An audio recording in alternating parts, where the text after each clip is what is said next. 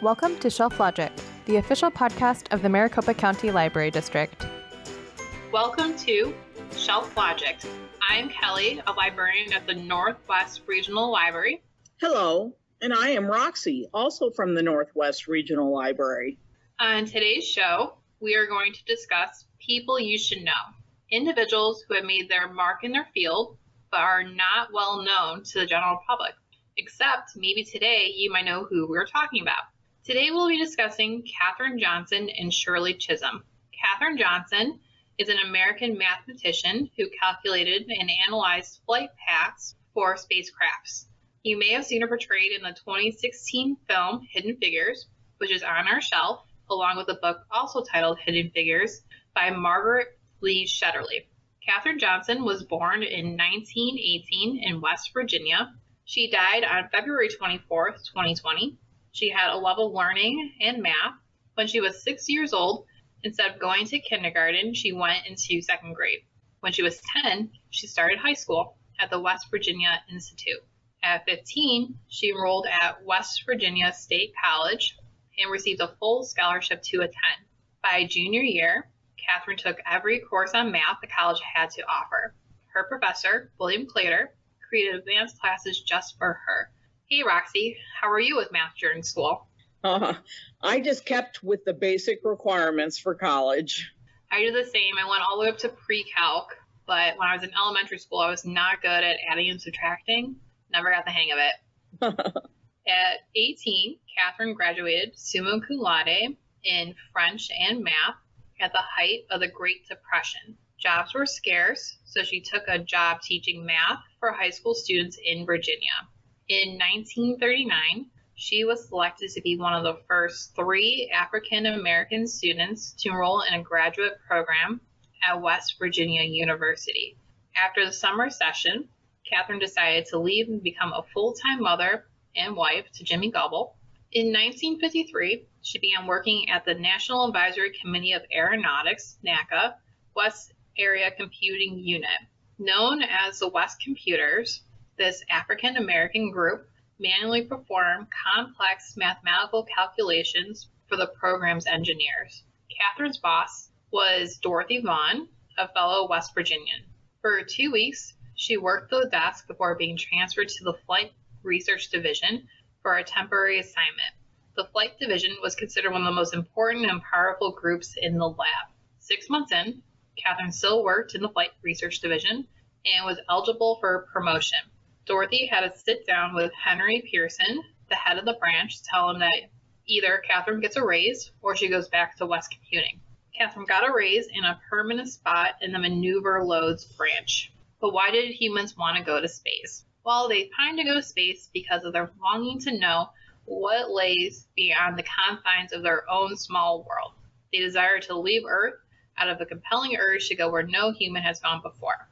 Katherine had confidence and smarts, which allowed her to excel, but she had a fight to be let into meetings.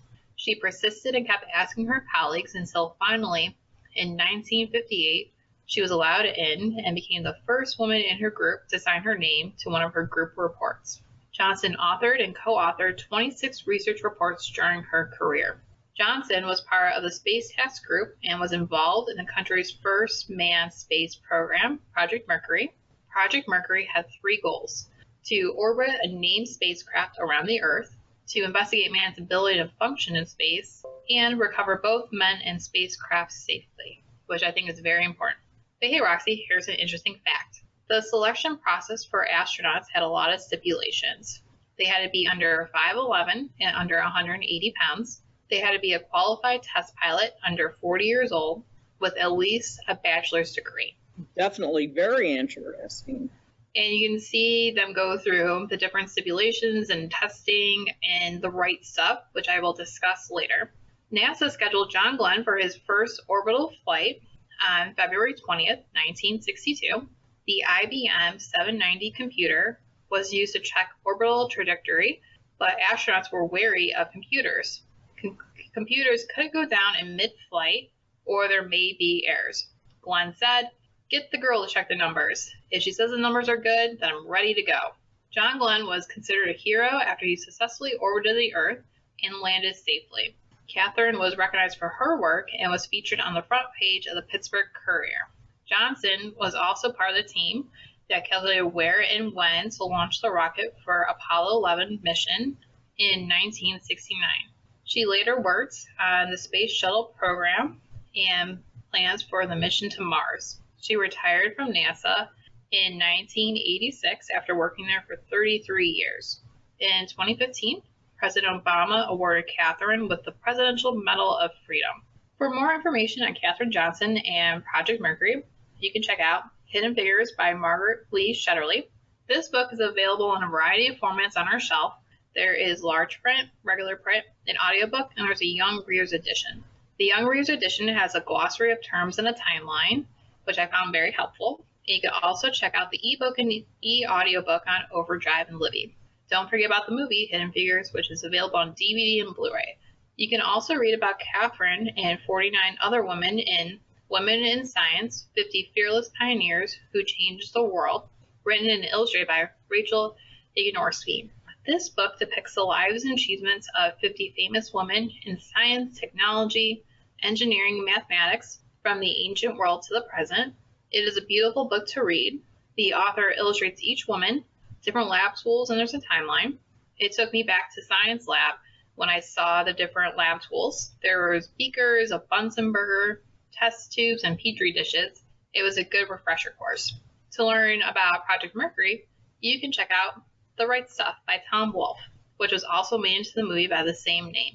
The movie came out in 1983 and shows Chuck Yeager breaking the sound barrier and the selection and training of the astronauts. The Smithsonian History of Space Exploration from the Ancient World to the Extraterrestrial Future by Roger Day Lunis. This book has a small section on Project Mercury, but it covers a lot more, such as what the first spacesuits looked like, other countries exploring space, and the establishment of NASA. There are a lot of photographs and diagrams for readers to understand space exploration. We have online resources which talks about Catherine, such as Botanical Library Encyclopedia, which gives readers a brief overview on her.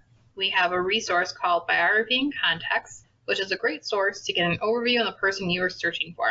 They have different sections, such as personal information, where you can learn Catherine's religion, which was Presbyterian, and she was a member of the Girl Scouts. They have a section for further reading, which contains books, newspaper articles, and online websites. Kelly, what did you find most fascinating about Catherine? I thought it was interesting that while she's working at NASA, creating all these mathematical equations and trying to send, a man to space, she's also taking care of her family. She had 3 daughters with her first husband, James Goebel, and while she was at NASA, she later remarried James Johnson in 1959. Okay, as Kelly mentioned earlier, I am going to talk about Shirley Chisholm, who was a former member of the U.S. Congress. Shirley Chisholm was born Shirley Anita St. Hill, daughter of immigrants, in Brooklyn, New York on November 30th, 1924.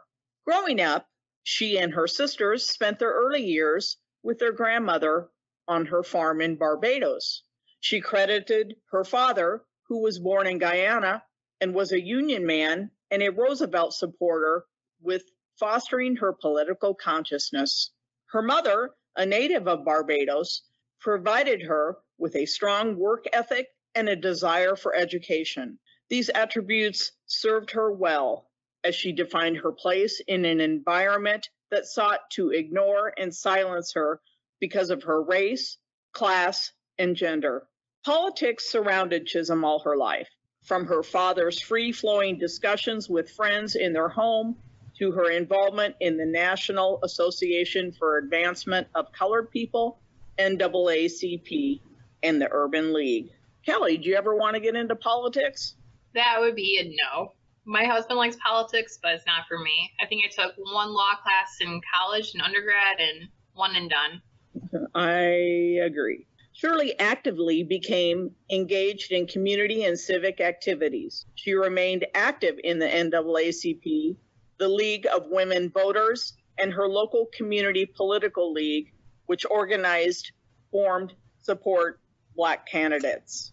Her major influences were Eleanor Roosevelt and her grandmother, who, when she was age 14, left her with invaluable advice that she took to heart.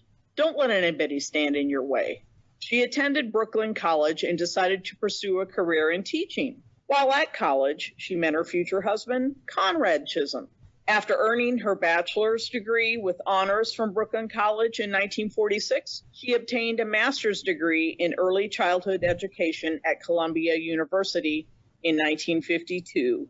And while earning this degree, she subsequently worked for 7 years as a teacher at a child care center in New York City. She then became an educational consultant in New York City's Bureau of Child Welfare from 1959 to 1964.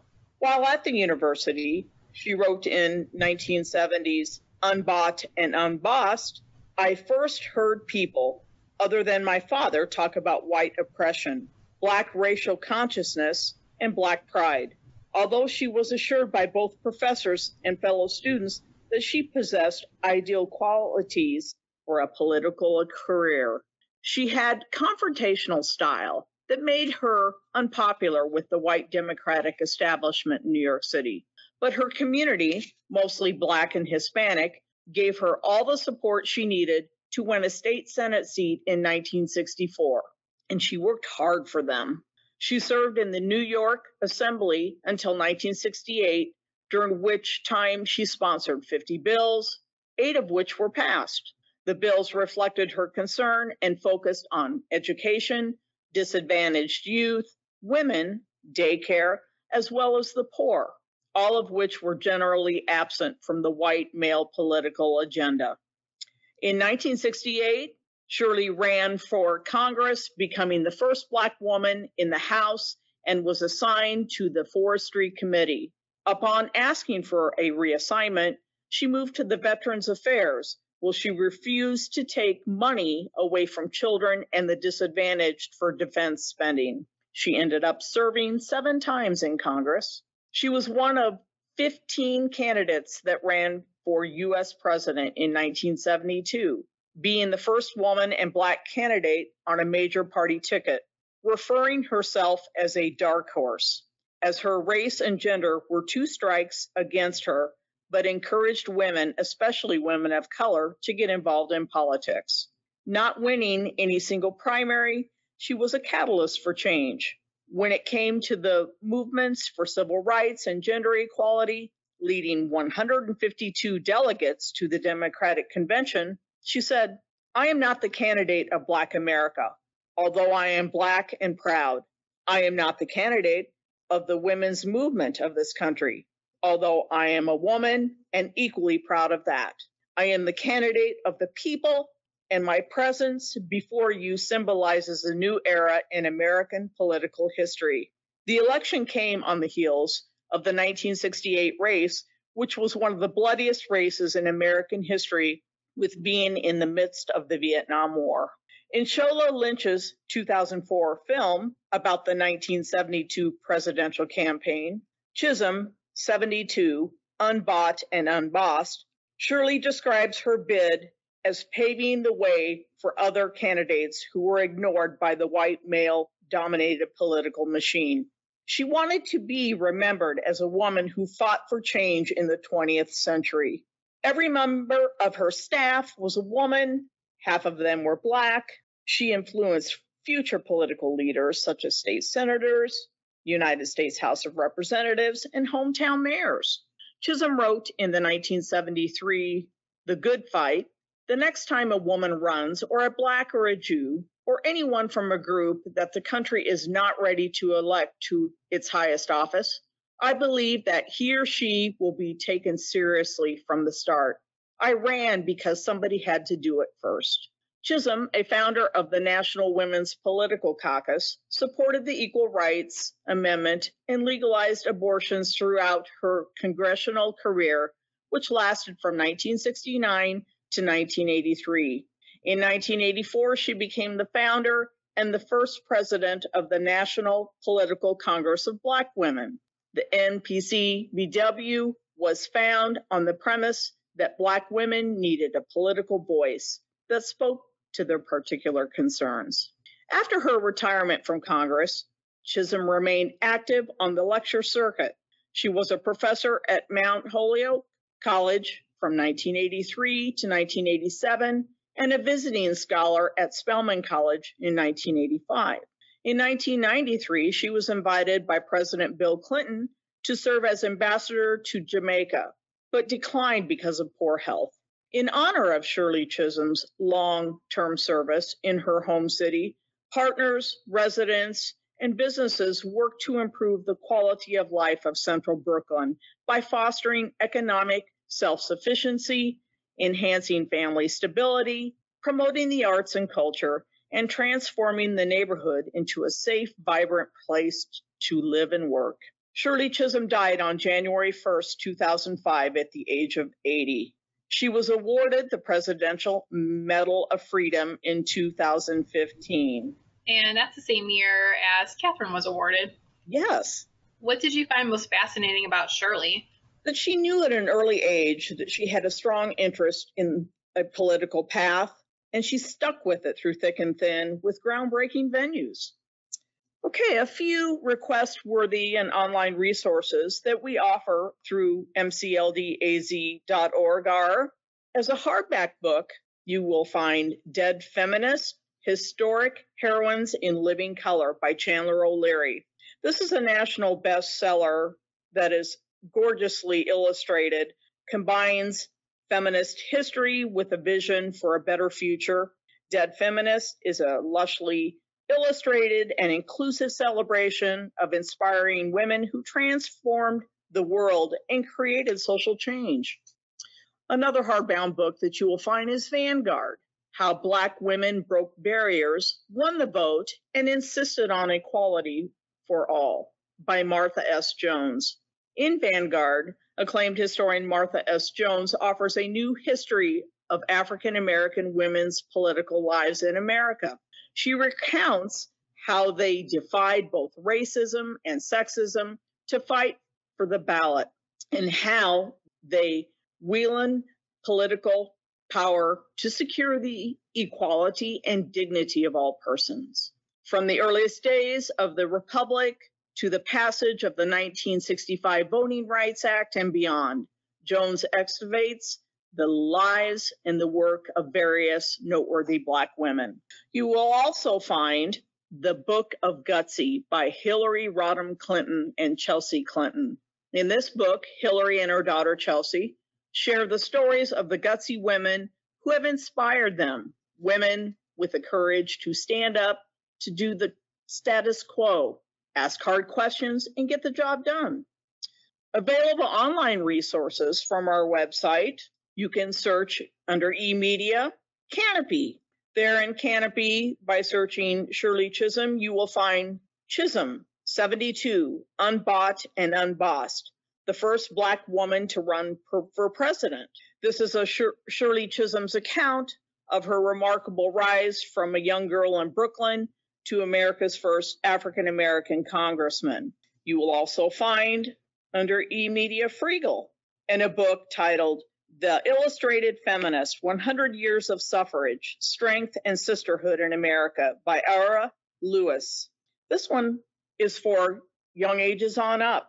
Each chapter illustrates 10 landmark moments in each decade from 1920 to 2020, featuring iconic events and the trailblazing women who made them happen, from Amelia Earhart to Shirley Chisholm.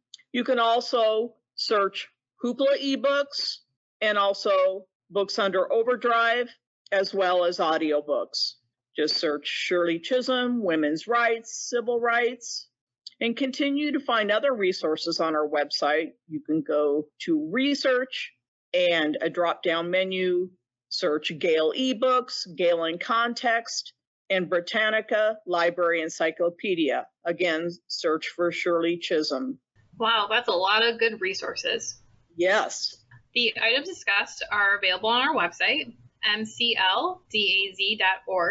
You can request them online and come into the library for our pop-in and pickup hours, or schedule a curbside appointment using the MyLibro app. Thank you to everybody for listening. Kelly and Roxy from the Northwest Regional Library signing off. Thank you for listening to Shelf Logic. Make sure to hit subscribe and share this podcast with your friends. Follow us on social media where we are at MCLDAZ.